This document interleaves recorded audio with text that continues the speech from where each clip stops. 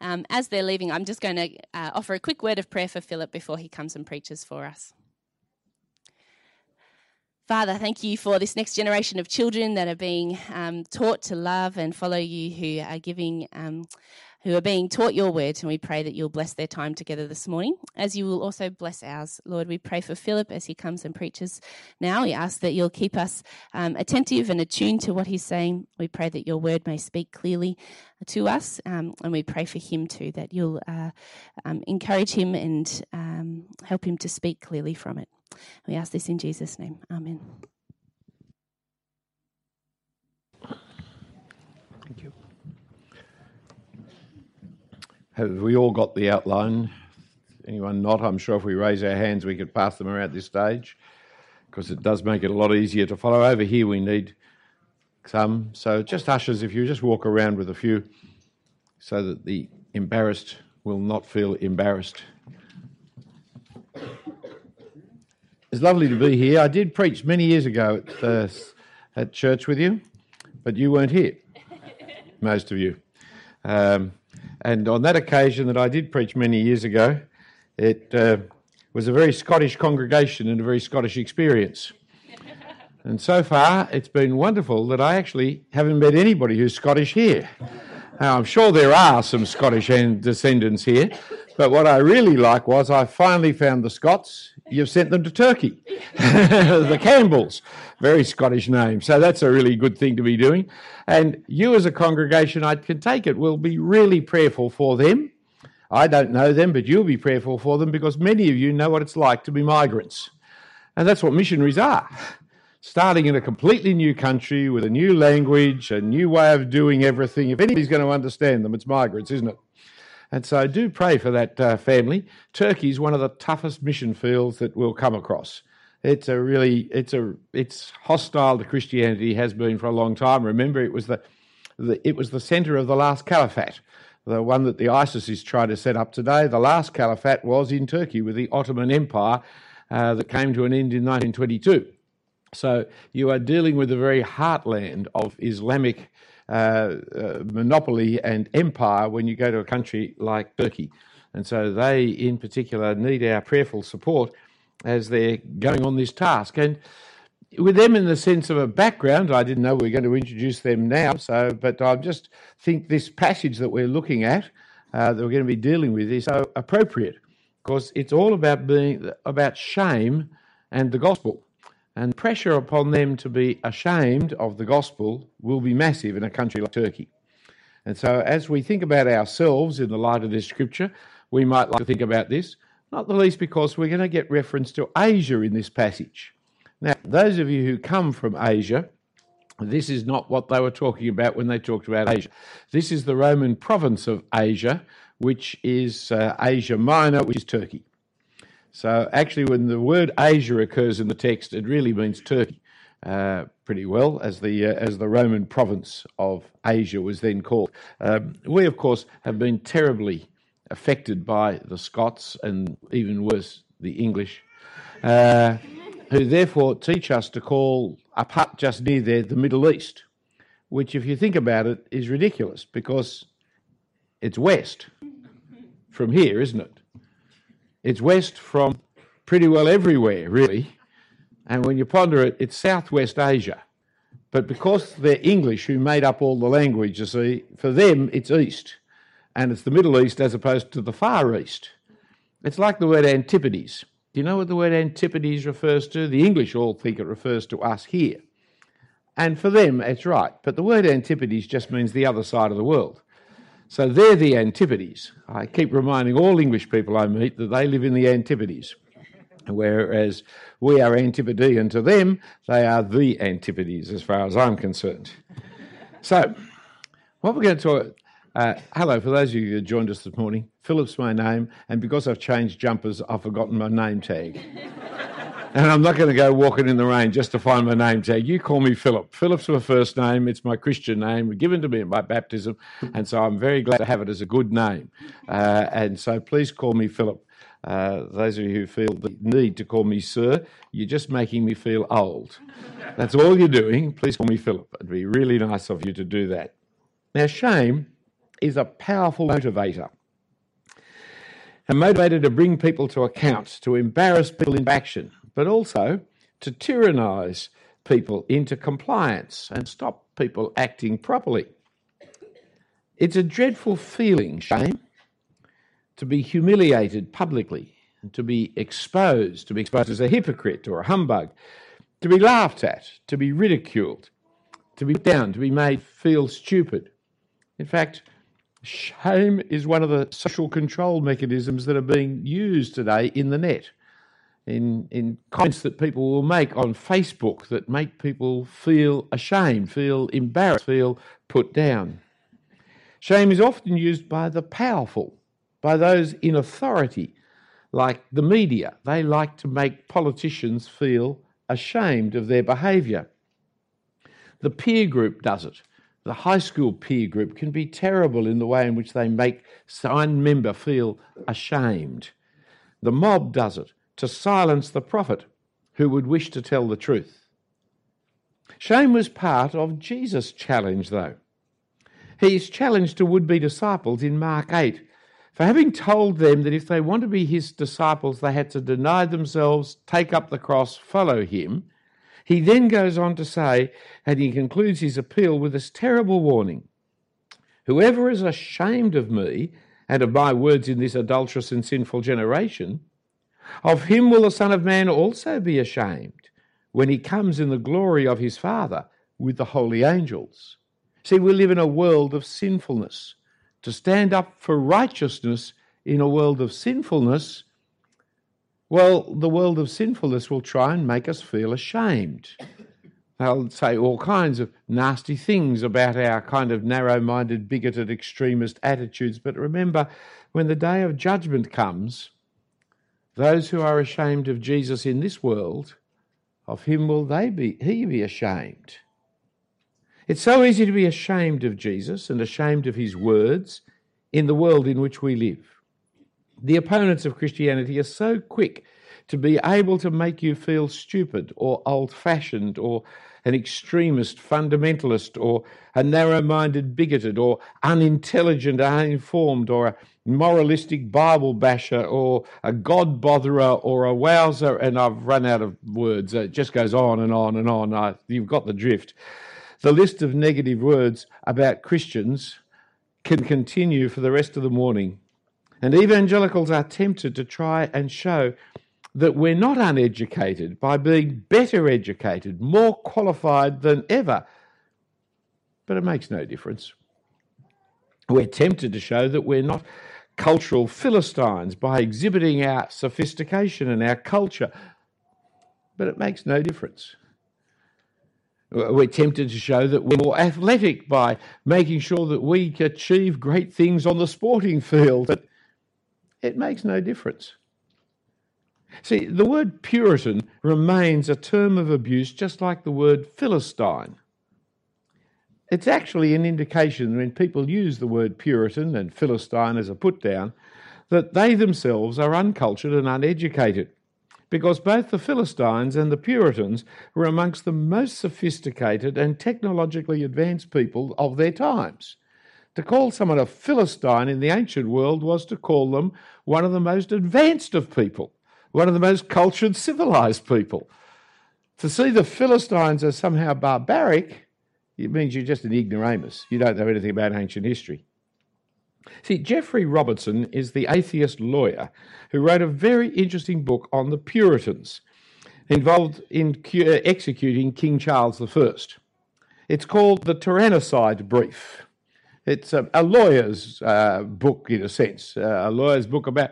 There was a lawyer who was involved in trying King Charles I and succeeded in the trial, and they executed King Charles. Geoffrey Robertson argues that these men, these Puritans who did it, were first delivered on many of the ideals the world today most cherishes: the sovereignty of Parliament, the independence of judges, freedom from arbitrary arrest and detention, the right to silence, relative religious toleration, in short, freedom from tyranny. The people who created the very kind of culture that we take for granted now in Australia the kind of culture of freedoms of rights for people, it was the Puritans who invented it all. That's what came, and it came out of this great trial of the king who wanted absolute sovereignty. Yet people will attack those who believe in the Bible as Puritans, when Puritans are the people who have given us our legal system with all its rights and protections. As if by calling us Puritans, they're calling us first cousin to the Taliban. They just do not know their history when they use that word as a term of abuse.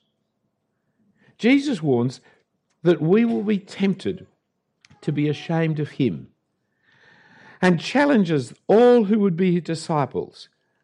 We've got to deny ourselves. So don't worry. There's nothing to be ashamed of once you've given up yourself. Once you've said no to self-importance, self-significance, self-worth, I have no consequence. It's very hard to make a man ashamed when he has already denied himself. Take up the cross. Join Jesus in the ignominy of persecution and execution as we follow him. So we will never be ashamed of him.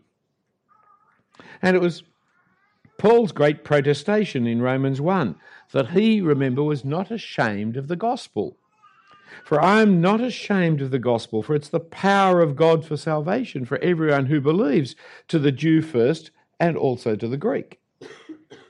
He writes this because, you see, the philosophers of Athens accused him of being a babbler, a bowerbird of ideas who really knows nothing. Someone who just goes around and picks an idea from here, an idea from there, an idea, but they're actually uneducated. They don't actually think for themselves. They're just quoting what seems fashionable ideas at the time. But Paul was not like that at all. Agrippa was to question him and was to question whether he was mad or not for the things he believed. But Paul was not mad. He was frequently expelled from synagogues. He was cast into prison. Often he was in prison. He was whipped frequently, held up to public disgrace. The Jews thought him weak. The Greeks thought him foolish. But he was not ashamed. He was not ashamed of the gospel he preached. He was not ashamed of the Lord he proclaimed. He was not ashamed of the message of the cross. As he told the Corinthians in 1 Corinthians chapter 1, but God chose what is foolish in the world to shame the wise. God chose what is weak in the world to shame the strong. See, God is no man's debtor. He owes nobody anything. He's not going to satisfy the requirements of human superstition or human philosophy or human questioning. It's not the great in their greatness who will be in his kingdom, but the weak and the frail and the poor and the sinner, the simple and the lowly. You and I, we've got a chance, you see.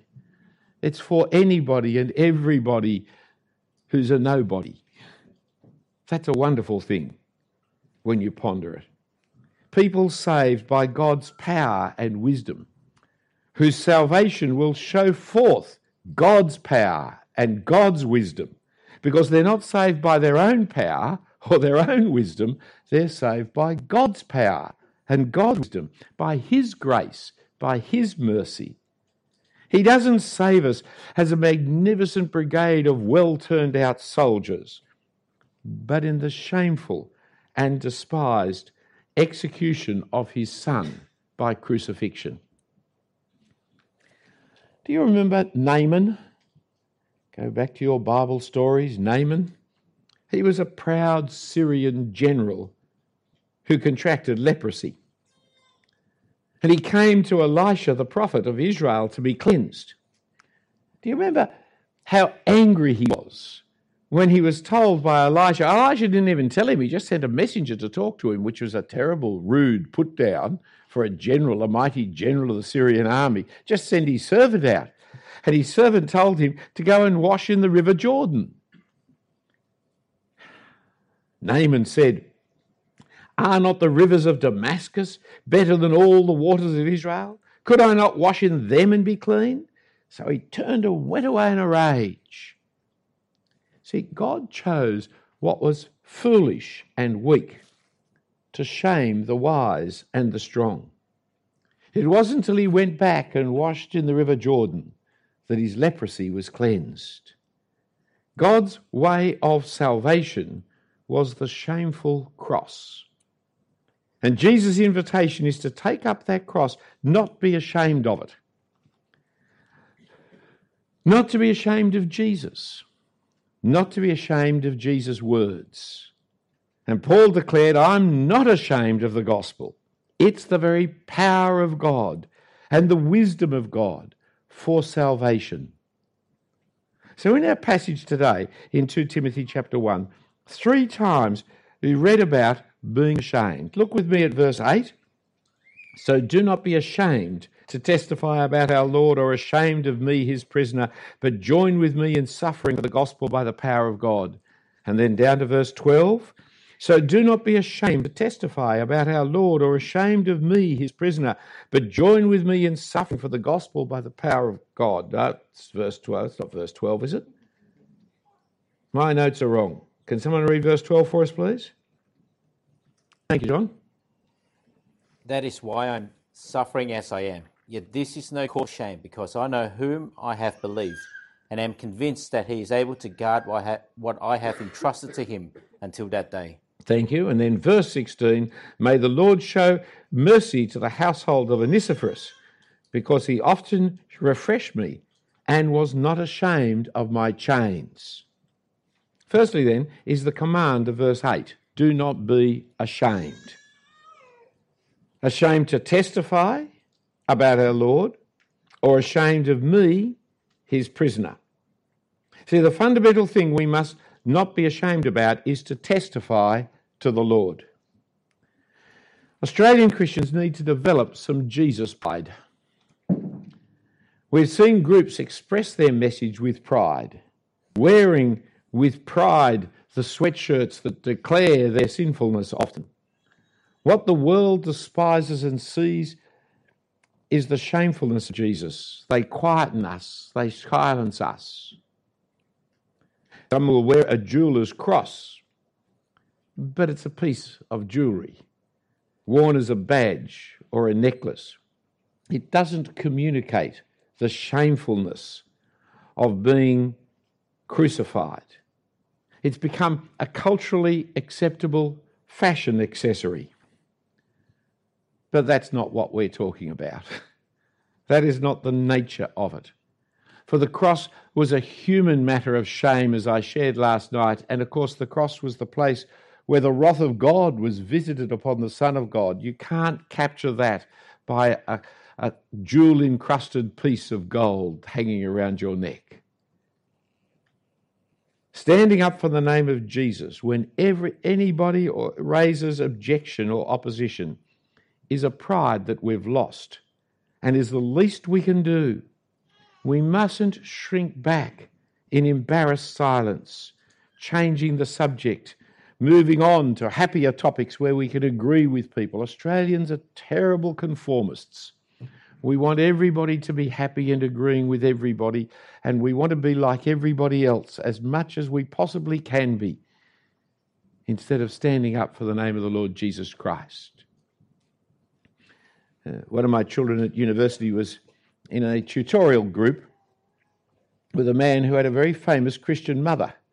She had stood up on the subject of the ordination of women and had actually said that that was against the Bible, and she was against it. Well, of course, the newspapers and the ABC basically crucified her, called her an idiot, an extremist, a weirdo, and all the rest of it. And in this tutorial group, her name came up and everybody got stuck into it. Her son was sitting in the group, good friend of my daughter. Her son looked across at my daughter and with a cheeky grin winked and waited for them to all speak up and all say dreadful things about this terrible woman, until towards the end of the tutorial he said, oh, by the way, I don't know if you notice I've got the same name as that woman, because that woman is my mother. Suddenly, the tutor and everybody else were backpedaling furiously to try and overcome the horror of what they had just said. They suddenly realised what was taking place, and my daughter nearly died from internally hemorrhaging through laughter. Standing up for the name is what we need to do. We hear the name of Jesus being bandied around negatively. We need to say, you know that's my God, don't you? Not a very hard thing to say. It's only a little thing, isn't it? But suddenly it changes the nature of our relationships with these people and the nature of their stupidity in so speaking of somebody who is so dearly loved by us because he so dearly loved us. Give you a simple illustration. What are you going to do on Monday? When you go to work, when you go to school, when you go to university. Yeah, an Australian tradition, which I presume you'll come across, is the people who say, "Did you have a good weekend?" It's all one word. "Did you have a good weekend?"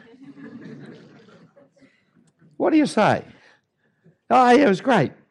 You know, I saw some friends. I went to a footy match. Our team won." "Did your team win last night?" "Yeah, they did." "That's all right. That's Did your team lose last night?" No sad faces here. Okay, all right. So, you know, we say this kind of thing, you know, and I got into some serious gardening, or, gee, it was wet. All of which could be true, but it's what you're not saying that shows that you are ashamed, isn't it? Why don't you plan to say this? "Oh, yeah, I went to a camp. Had a great time. There were so many people there these days in our church." So don't go into a camp. "I went to a church camp." That's even better, isn't it? So many people these days. And there's so many, their families, young people, old people. It's lovely to be together with all kinds of people. And all mixed in together. We come from every tribe and nation, it seems. It's really interesting. And the camp was all about how I'm not to be ashamed to tell you about Jesus. Now you're not ashamed, are you? Now you've actually pinned your colours to the mast. Now you've testified to Jesus. Now they are on the back foot defending, aren't they? Now they've got to speak to you about, well, that's interesting. I just sat at home and watched television, you know. I'm the boring person now. And it's easy enough to say, I must tell you when the next one's coming, you can come and join us, because there are lots of people not out in our church who can come to our camps. We're open to everybody. But you've got a plan to do that, haven't you? But you see what a knee-jerk reaction that is so different to our normal one. Our normal one is to say to a Christian, "Oh, I went to a great church camp. Heard this wonderful, handsome, magnificent, intelligent song leader. And, oh, that was naughty, wasn't it? And, see, there's to the Christian we say that. To the non-Christian we say, "Oh, I saw the footy match late. I saw which really... We're not testifying to the Lord. It's worse than that, though. We're ashamed to testify to the Lord. Plan for it this week. And in verse 8, it's not only do not be ashamed to testify about the Lord, but also do not be ashamed of me, his prisoner. Do not be ashamed of Paul, the apostle of the Lord Jesus Christ. See, it's not nice to have your friends in jail. Prison's not a nice address, especially when your friend is your mentor and your pastor and your teacher. And so it's easy to disown him. Oh, I believe what he says, but I wouldn't say it the way he says it. He does stick his neck out a long way. He brings this kind of problem on himself. I wish he'd just be more culturally sensitive and more circumspect in the way in which he speaks. Friends, you don't win the world for your cause by being circumspect in the way in which you speak.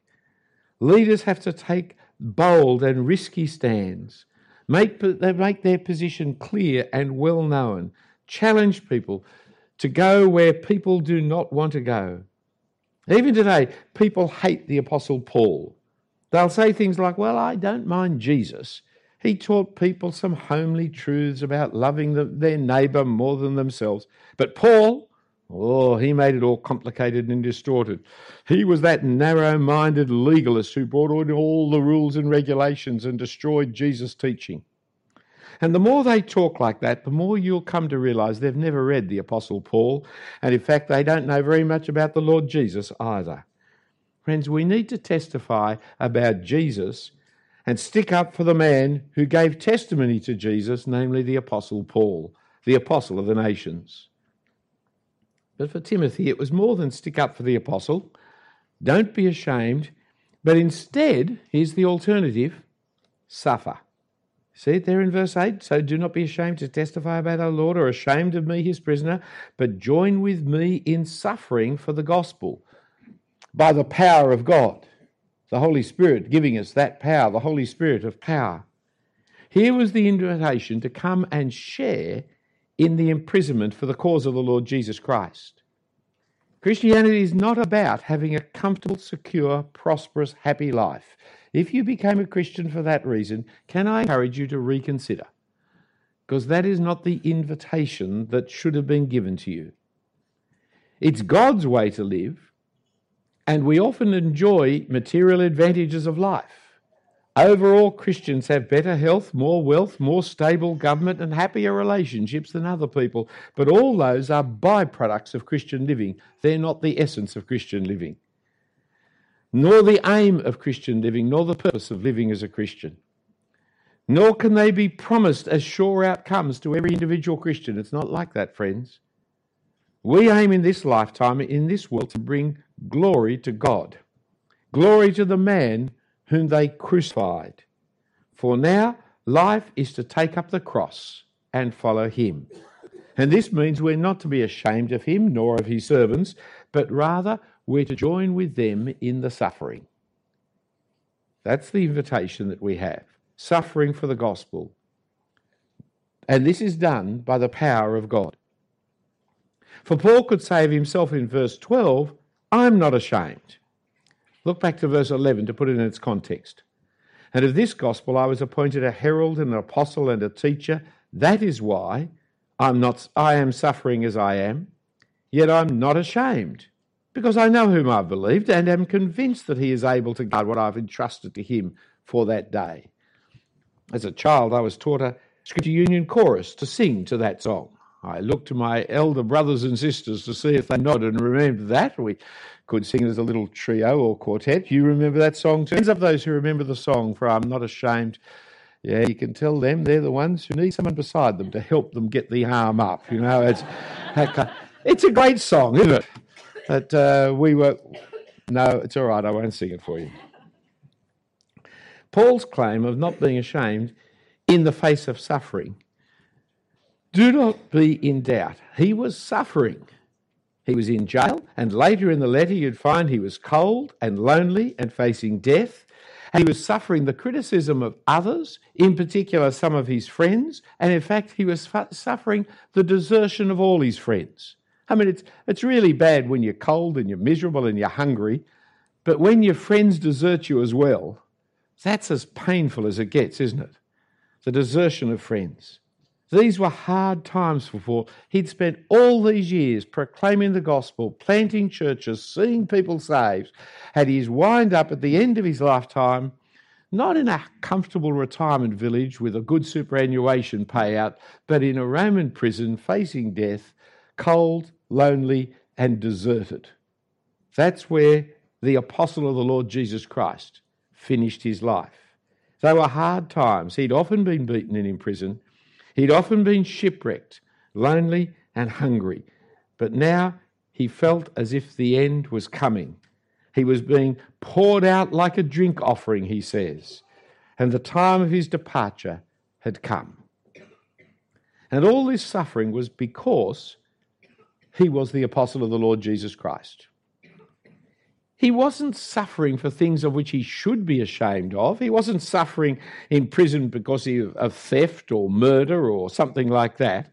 He had no reason to be in prison of a just jury. He had no reason to be ashamed of anything he'd done. He was in prison for being a preacher, an apostle, and a teacher of the gospel of the Lord Jesus Christ. Just pick up our reading back there at verse 9, where he's talking about God. God who saved us and called us to a holy life, not because of anything we have done, but because of his own purposes and grace. This grace was given to us in Christ Jesus before the beginning of time, but it has now been revealed through the appearing of our Saviour, Christ Jesus, who has destroyed death and has brought life and immortality to light through the gospel. And of this gospel I was appointed a herald, an apostle, and a teacher, and that is why I am suffering as I am. And yet I'm not ashamed, because I know whom I've believed and am convinced that he's able to guard what I have entrusted to him for that day. This is the reason for his suffering. The reason all who desire to live a godly life in Christ Jesus will suffer. We suffer for testifying to Christ's saving work. It's not because of our good works, but because of God's good purpose and mercy, that with the coming of our Saviour, death has been abolished. Death has been abolished and eternal life has been established. Here's the gospel that the world hates. It's perverse that the world hates it. And yet, that's the nature of sin, to be perverse. In Jesus, and only in Jesus, is there eternal life. Is death overcome? Is the penalty paid? And is new life started with the resurrection of our Lord and Saviour? It's not for us to update this message and make it more acceptable to the 21st century. We're not to tailor it to make it more acceptable to our hearers. Rather, notice what Timothy is to do in verses 13 and 14. What you heard from me, keep as the pattern of sound teaching, sound words, with faith and love in Christ Jesus. Guard the good deposit that was entrusted to you. Guard it with the help of the Holy Spirit who lives in us. It's not just the testimony, but it's the very pattern of sound words. He is to guard the good deposit entrusted to him. Many years ago, I wrote a little evangelistic catechism to teach people the gospel. It's called Two Ways to Live. I don't know whether you've used it or not or seen it around anyway, but that, yes, in my youth, that was in 1978 when I was but 3 years old, we wrote that little thing. The aim of it is to teach a pattern of sound words. Our forefathers have done the same. Shorter Catechism of the Westminster Confession of Faith. The idea that you actually learn what is the chief end of man. That you can say the answer to it so that you have a pattern of sound words that will express the gospel so that you're actually able to hang your ideas on the great truths of the gospel. So Paul, not only is to kind of guard the gospel in general, actually specifically, the very words of the gospel, the very pattern that you are to hold true to. But that is why Paul is not ashamed in verse 12. I'm not ashamed because I know whom I have believed and am convinced that he is able to guard what I have entrusted to him for that day. His confidence is fully in God. The outcome and future is all in God's hands. We keep on trying to take it back out of God's hands and make it all our own work, but it's not. The future is all in God's hands. What we must do is just do the right thing in our own time, in the opportunities available to us, and trust him for the results and the future. But Paul knew that he would not be put to shame, for he's persuaded, he's convinced, he's assured that God is able. That is those three lovely words, friends. He is able.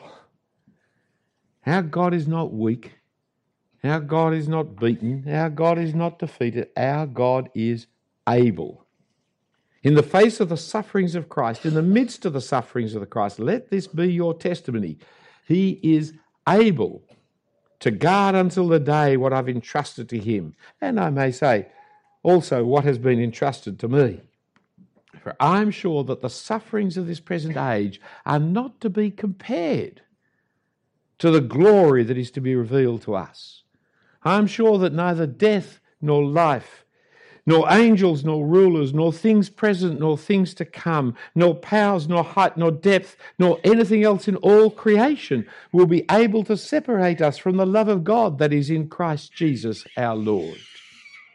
And therefore, because I know he is able, I am not ashamed. I am on the winning side. I don't know who's going to win the AFL this year. I don't know if it's your team is going to win or not. I don't know whether your team is able. But I know God is able. And therefore I know I'm on the winning team. As an illustration of this, consider Onesiphorus, for he was not ashamed. Everyone in Asia, Turkey, has turned away from me, wrote Paul in verse 15. This is such a sad statement, isn't it? Paul had laboured so long and hard for the Asians. He'd spent 3 years in Turkey. The church in Colossae had been planted by his ministries there. He had laboured so long for the Asians. He'd suffered for them so much, and now we read in verse 15, everyone in the province of Asia has deserted me, including Phygelus and Hermogenes. It must have been a bitter blow. Betrayal, infidelity, disloyalty are such painful, painful failures. Loneliness is made worse by desertion of your supposed friends. But there was still a bright spot. Onesiphorus. For we read that in verse 16, he often refreshed me and was not ashamed of my chains. On the contrary, when he was in Rome, he searched hard for me until he found me. Onesiphorus is a great example of the Christian servant. We don't know what he did in the service of Paul, only that he rendered it repeatedly in Ephesus and in Rome, and that he worked hard to find Paul, and most importantly, he was not ashamed of the apostle in chains, but clearly, unambiguously identified himself with the apostle. What an encouragement he was to Paul. What an example he was to Timothy. This was the way, Timothy. Join with me in the suffering for the gospel by the power of God. What an example, friends, to us. Some years ago, I got into terrible trouble with the media. Many times I got into terrible trouble with the media.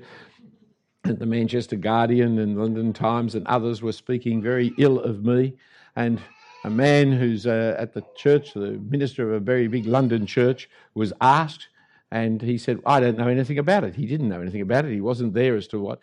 But he said, I stand with Philip Jensen. I don't know what he's done, but I agree with him. It was a terrific relief. It was a great encouragement. Right? It was a marvellous thing that a man would stand up for me and have confidence in me, even when he didn't know what was being said. He knew who his enemies were. He knew who his friend was. And so he stood with his friend. Let there be no shame amongst us. We must have no shame about the messenger of the gospel. The Apostle Paul was the apostle of the Lord Jesus Christ. Reject Paul, and you are rejecting the Lord Jesus Christ. The Apostle Paul is our apostle because he's the apostle to the nations. I don't mind this at all. Let there be no shame. Hands up any of us who are Jewish or come from a Jewish background. Okay, guys? He's our apostle. All the other 12, they're the apostles to the nation of Israel. There was one apostle for the rest of us. His name's Paul. You reject Paul, you've got to be Jewish to be Christian. It was Paul who was the one who persuaded the world of the truth of the gospel for all nations, because he was the apostle to the nations, the apostle to the Gentiles. And judging by the fact no hand went up then, I say that for the sake of people who couldn't make it to the conference camp and therefore are listening on tape, listening by downloading, judging by that, then this is a group of Gentiles. We have one apostle, his name's Paul. You ditch him, you've ditched your own Christian faith. Never be ashamed of this one. I have a book at home called The Modern Degenerates. A long list of all the degenerates and the dreadful things they did to destroy Western culture. The man whom they say gave rise to all of this degeneracy was a man called Martin Luther. It's written by a Roman Catholic, that book. Right? I want to throw the book away. Martin Luther's one of the greatest ones we've ever had. He stood for the cause of the gospel like nobody else did. He risked his life so that we might be able to have the truth of the gospel preserved for us. Next year, 500 years since he nailed his thesis to the door. I hope there's going to be a big celebration here in Melbourne somewhere. If not, let this church organise it. He was a great one. What time do you ever hear anybody speak well of John Calvin? Or closer to home, they ever speak a good word about Samuel Marsden, the flogging parson, who actually was the apostle to New Zealand, the first man ever to preach the gospel to New Zealand and to the Maoris, and saw many Maoris come to Christ. And as he started his ministry there on Christmas Day 202 years ago, the gospel first preached. But no, historians only ever speak ill of him and well of those who were the degenerates of the early part of Australian history. But it's not only the past. In the present, whenever people stand up for Jesus, they can expect to be criticised. And it will not be for the message, but for some other aspect of them that will be mentioned. We had our police commissioner in New South Wales. He's a fine Christian man, goes to a Baptist church, a man of real integrity. When he got appointed, narrow-minded teetotaler. How can a man who doesn't drink possibly be the police commissioner in New South Wales? After 5 years, they gave him an extension because he's one of the few police commissioners we've ever had who's not corrupt. He's one of the few ones everybody has come to trust. But when he was appointed, his name was mud because he was a Christian. Our Premier in New South Wales is also a Christian man. That's an astonishing thing, you might say. Again, as soon as he became Premier, how can a man who's a Bible-believing, Bible-thumping Christian possibly be the Premier for all of New South Wales? The answer is it's because he's a Christian that he does care for all of New South Wales, the exact reverse. But yet, attacked just because he's a Christian. You might like to remove to pray for those men. Paul says, I'm not against what he... Sorry. It's not only, you see, in the past. It happens over and over again that people will not accept those who are Christians. See, one lady I knew from one of the most famous families in Sydney, old money socialite, she became a Christian at the 1959 Billy Graham crusade. When she went around telling all the old wealthy families of Sydney about the fact they need to become Christian, my dear friend Mary got known universally as Mad Mary. Whenever you mentioned her, everyone would say, "Oh, Mad Mary, I know Mad Mary." It was just her full name, Mad Mary. It's very sad.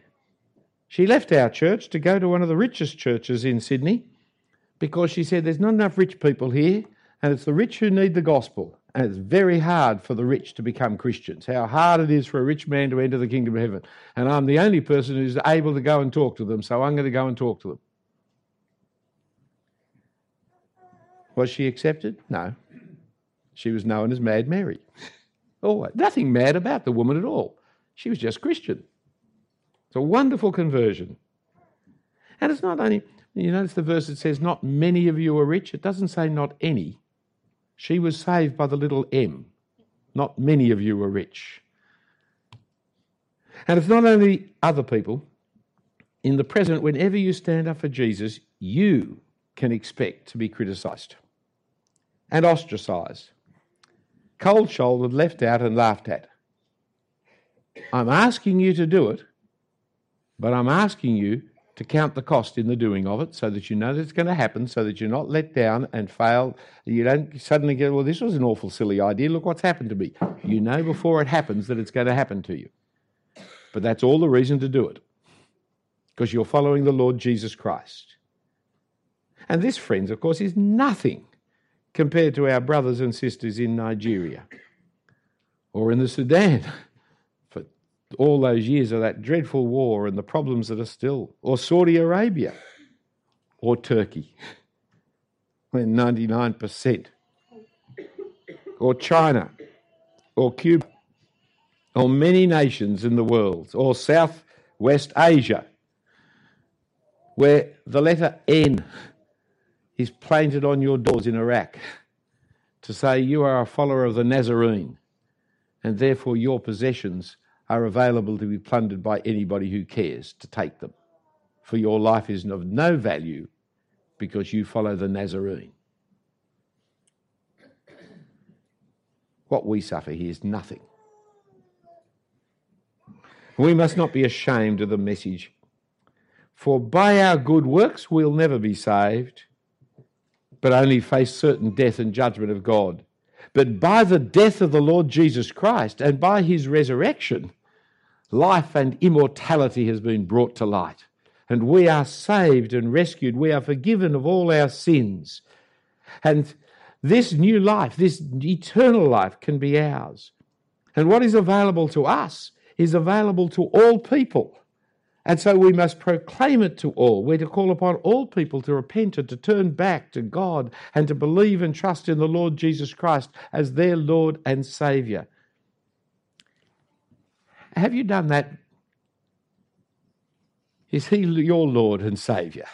I don't know you, and so I can say it publicly to all of you, can't I?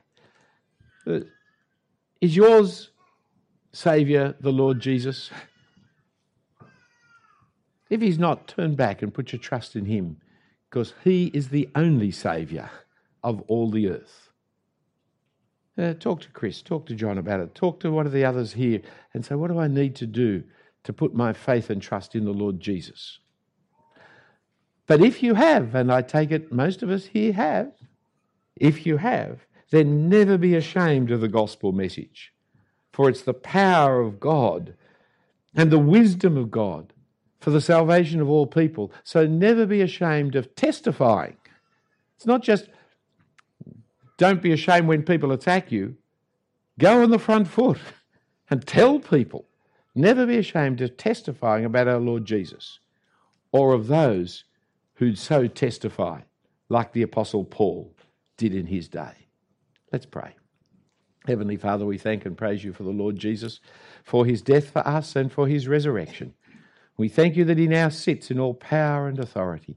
And we thank you, Heavenly Father, you are able, indeed you are, that whatever we've entrusted to you, you are able to save us to that last day. And you are able to preserve your gospel message to the ends of the earth. You are indeed the sovereign Lord of heaven and earth. And we pray that you would give us, first of all, repentance and faith in the Lord Jesus, that each of us might know you as our Father and Jesus as our Lord, and that you would give us such boldness in the Holy Spirit, that by the power of the Spirit we may be bold to testify to the Lord Jesus Christ, and that we might never be ashamed of him or the gospel or those who preach the gospel, but rather we may join in suffering for the cause of the gospel, for the glory of your name and your Son's name, and for the salvation of other people. And we pray these things, Father, in Jesus' name. Amen.